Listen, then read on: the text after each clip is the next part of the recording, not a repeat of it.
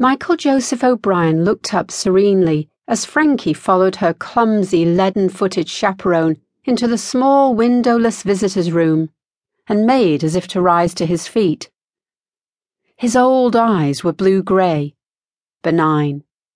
His sparse silver hair was cropped down to his skull, his grizzled white beard neatly trimmed. There was a pacific stillness in his face, the stillness of a man at one with himself. Only his pale hands and his long, delicate fingers hinted at some shrouded inner turmoil. They entwined, clasped and unclasped. "Stay seated, Michael," Prison Officer Raymond said.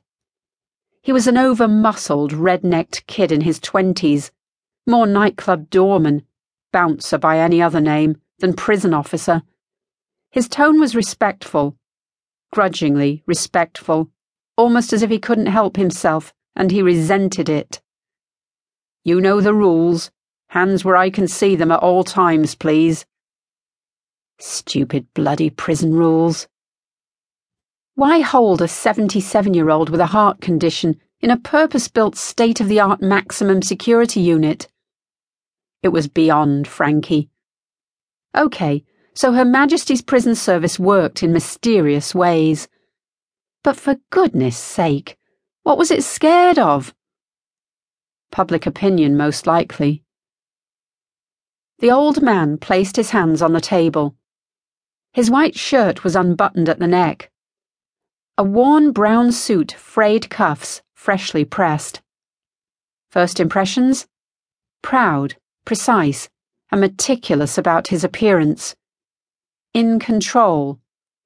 Always in control. Even in this monochrome, cold, antiseptic environment, he was in control. Had she expected this? Frankie made and held eye contact with Michael Joseph O'Brien. Child killer. "Forgive me," the old man said.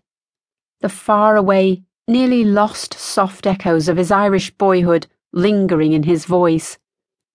His gaze was unwavering, curious, rueful, unthreatening. "I was brought up to believe that manners maketh the man. A gentleman should always get up when a lady enters the room, especially a beautiful red-headed lady." Prison Officer Raymond chuckled lowly. "Don't mind the blarney, Mrs. Ransom," he said gruffly, taking the opportunity to re-establish she wasn't at Wadden Hall on official business, that she was just another visitor. He was worrying about the incident in the corridor now.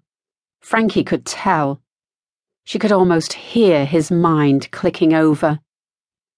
Frankie ignored him, completely, definitively.